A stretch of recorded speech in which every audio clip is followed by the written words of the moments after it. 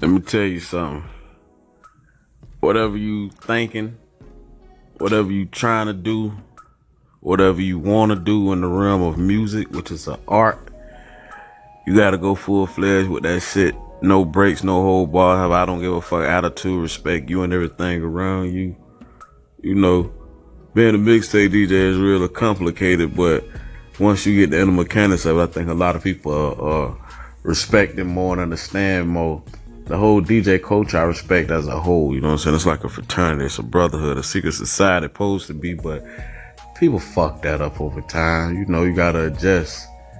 And basically what I did, shit, I came in this shit 2007, really 2006, but 2007 is when I took off with my two. Nah, I had like 4 series. I ain't gonna lie to you. I had Wilt Chamberlain, Golden Child, Dope Boy Flows, and I had